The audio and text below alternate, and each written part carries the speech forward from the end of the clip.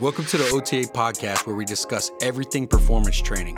I'm Coach Chris Barnard. Let's get into it.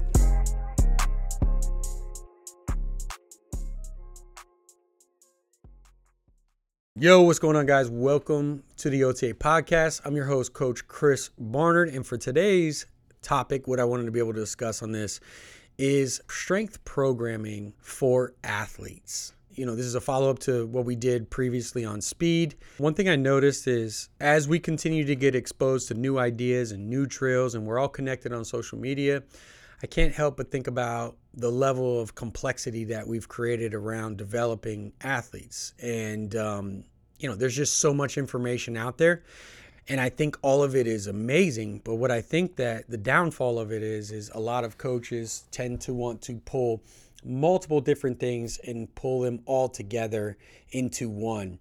And like the saying goes, if you have too many chefs in a kitchen and you have too many different modalities, it just ends up messing up the recipe. If I'm trying to do so many different ways to develop strength, and I'm trying to do conjugate over here and block over here, and I'm trying to blend all these because coaches can get a little bit of FOMO. They see all these drills and these different modalities and they feel like they need to put them in.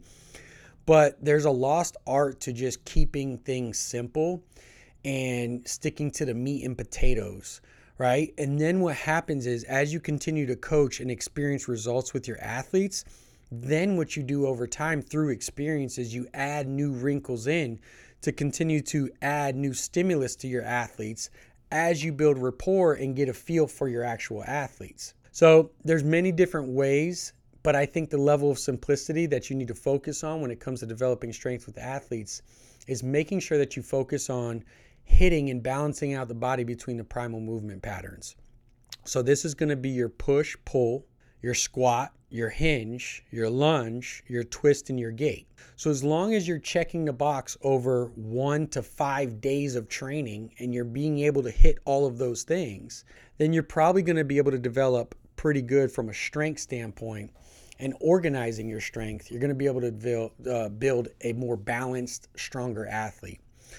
So let's get into how we actually want to organize. So as I said, we want to make sure that we're balancing out those primal patterns. So let's say we take this over a simplistic 4-day split of training with your athletes. Now remember, I'm a fan of 4 days simply because that most of my athletes that I work with, they are performing outside of here a lot of their skill specific or sport specific work. So if I have a football guy who's on the field and is hammering, drilling, cone work, or running routes, it's like I don't want to double down and I don't want to add double the amount of stress to the body so that we can't recover, we can't get those adaptations we want. I want to amplify what that athlete is doing on the field.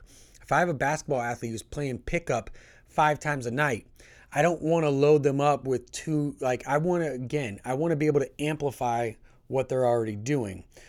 Just remember, when it comes to performance training, skill work and sport-specific work trumps the weight room. It always will. Get better at the sport, don't get better at weightlifting. And I'm a strength coach, okay? So I'm just going to give you that real quick.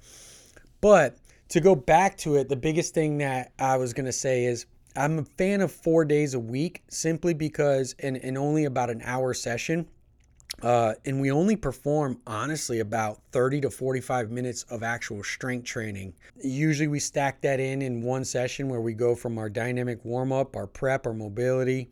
We get into either our speed, agility, quickness, our plyos, whatever kind of power training we're doing. And then we have about 30 to 45 minutes of strength. So it's not like we're overdoing it. Again, I'm just trying to amplify what they're already doing in sports so that it transfers. What's up, coaches? Real quickly, let me go ahead and introduce you to Performance Coach U certification. Now, this is the certification/course that I put together for coaches who want to train athletes and not only get results, but also maximize profits in the private sector. The problem that I saw with a lot of these courses and certifications out there for coaches was that they provided a lot of information and not a lot of application. So I wanted to pull back the covers over 10 plus years of experience and show you the ins and outs of actually being in the trenches so that you get maximum results while also scaling your business. So if you're interested in this, go ahead and check out the link down below and you can get more information.